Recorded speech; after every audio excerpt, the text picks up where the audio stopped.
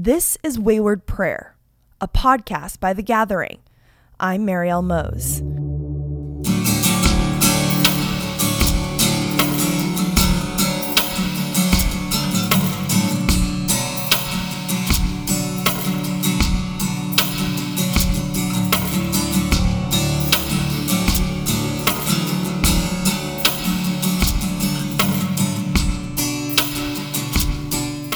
Each Monday, we're going to introduce a different focus to center your prayers on for the week.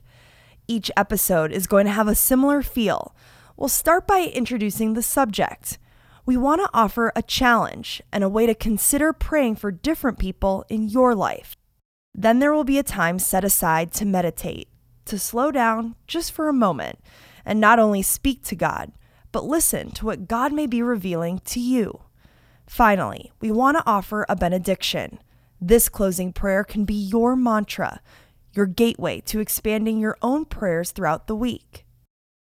This week, we're talking about government officials. It seems like the last few years has made us more conscious of our current political climate. 4 years ago, the majority of citizens probably couldn't name a politician outside of the president and vice president. Today, it feels like we know politicians down to their third-tier staff members. The idea of involving our spiritual life and the politics of our nation can seem a little tricky. Where do we draw the line that's supposed to exist between church and state?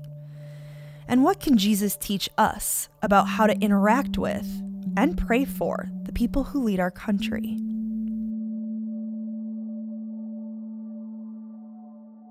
For some, the first step can be awareness. Keeping up with politics can be exhausting. So maybe your gut reaction sometimes is to just bury your head in the sand and keep moving on with your life. It can be easy to pass over the news many times because it doesn't directly affect us, especially if you're in a place of privilege.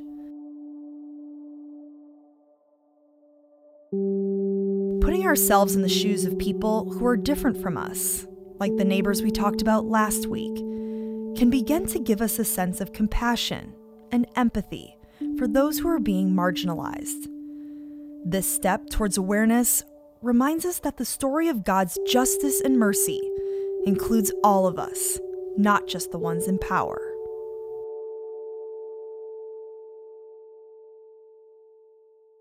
Jesus challenged the power structures of his day on a regular basis during his ministry. Time and time again throughout the Gospels, Jesus is seen having conversations with religious leaders, challenging their traditions, their norms, and the hierarchy of their political landscape. He used his authority and position of power to make room for those who were not as privileged. In many stories throughout the Gospels, we see Jesus use his platform as a space to bring awareness to those voices who are not being heard. In one of the most notable Gospel stories, he empowered the woman at the well, a person who was the wrong gender, the wrong nationality, and the wrong socioeconomic status, to go and take action. So from there, we're given the next step. Take action. This step can look different for everyone. For some of you, maybe it's as simple as getting informed on the politicians who represent you and registering to vote.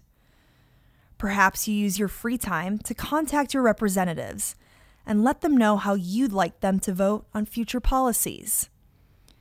Maybe this means participating in a peaceful protest march, using this opportunity to pray with your feet. Or maybe, it's so overwhelming and perplexing that all we can do is get on our knees and pray. So let me challenge you today with these questions. How can I focus my prayer life to best influence and encourage my representatives to make room at the table for the marginalized? What action can I take to show God's justice and peace to those who develop policy and systematic changes in our society? I want to invite you to take a few minutes and reflect on these questions. Use this next bit of time as a space to talk, to listen, to just take a breath and meditate.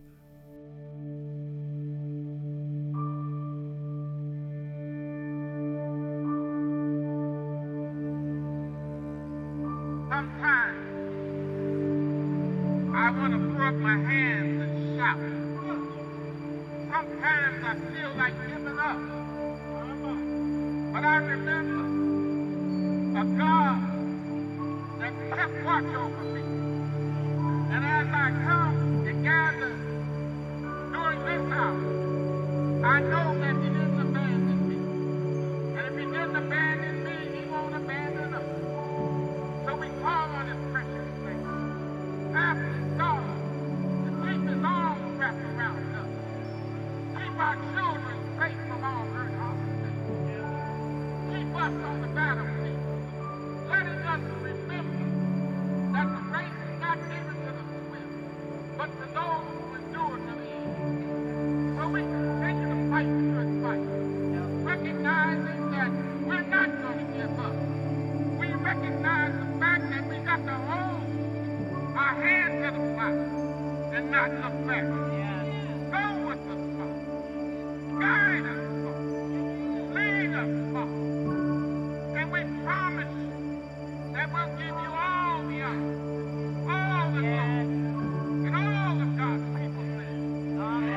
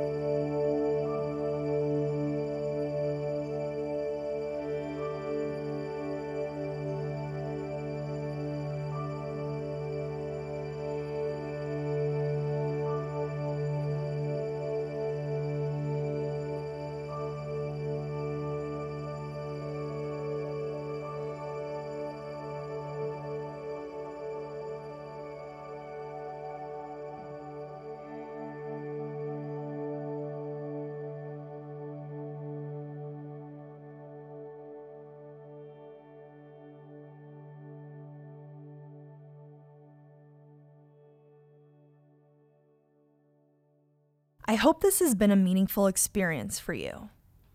For many of you, this may be a different and strange exercise. So I want to thank you for being willing to try something new and potentially difficult. Next week, we'll turn our focus to our church community. At the end of every episode, I want to offer a prayer. Sometimes the most intimidating part of a prayer can be knowing where to start. I hope this prayer is something you can take with you as a way to jumpstart your own prayer life this week. So hear these words. God of mercy, we are grateful that you have given us the opportunity to work in harmony with one another. Where there is tension, Lord, give us grace. Where there is misunderstanding, give us compassion. Help us to make a change in the world, to make it more like your kingdom every day. Amen.